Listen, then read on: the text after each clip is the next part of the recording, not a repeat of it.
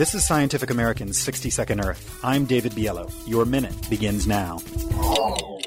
A silent blobbing menace swarms the seas thanks to overfishing, climate change, and even dead zones. Jellyfish seem set to regain their dominance of the oceans in future, and that could be bad news for humans. The 2-meter-long jellyfish known as Nomura have begun swarming year after year off the coast of Japan, 500 million or more of them fouling fishing nets thanks to agricultural runoff from China spurring plankton blooms. With fewer fish, the Nomura giants can dominate. In fact, jellyfish are quite good at dominating, even when circumstances are less than favorable. 8 years after comb jellies first entered the Black Sea, they became the most numerous animal. And various jellyfish are among the only animals that can survive in the more than 400 ocean areas devoid of oxygen around the world, more commonly known as dead zones. Jellyfish mess with humans, too, from the deadly stings of box jellies to clogging water intake pipes at nuclear power plants.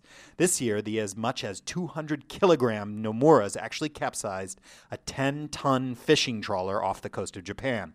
Ultimately, our only hope may be to acquire a taste for the gelatinous creatures. Jellyfish burger, anyone? Your minute is up for Scientific American's 60-Second Earth. I'm David Biello. Thanks for listening.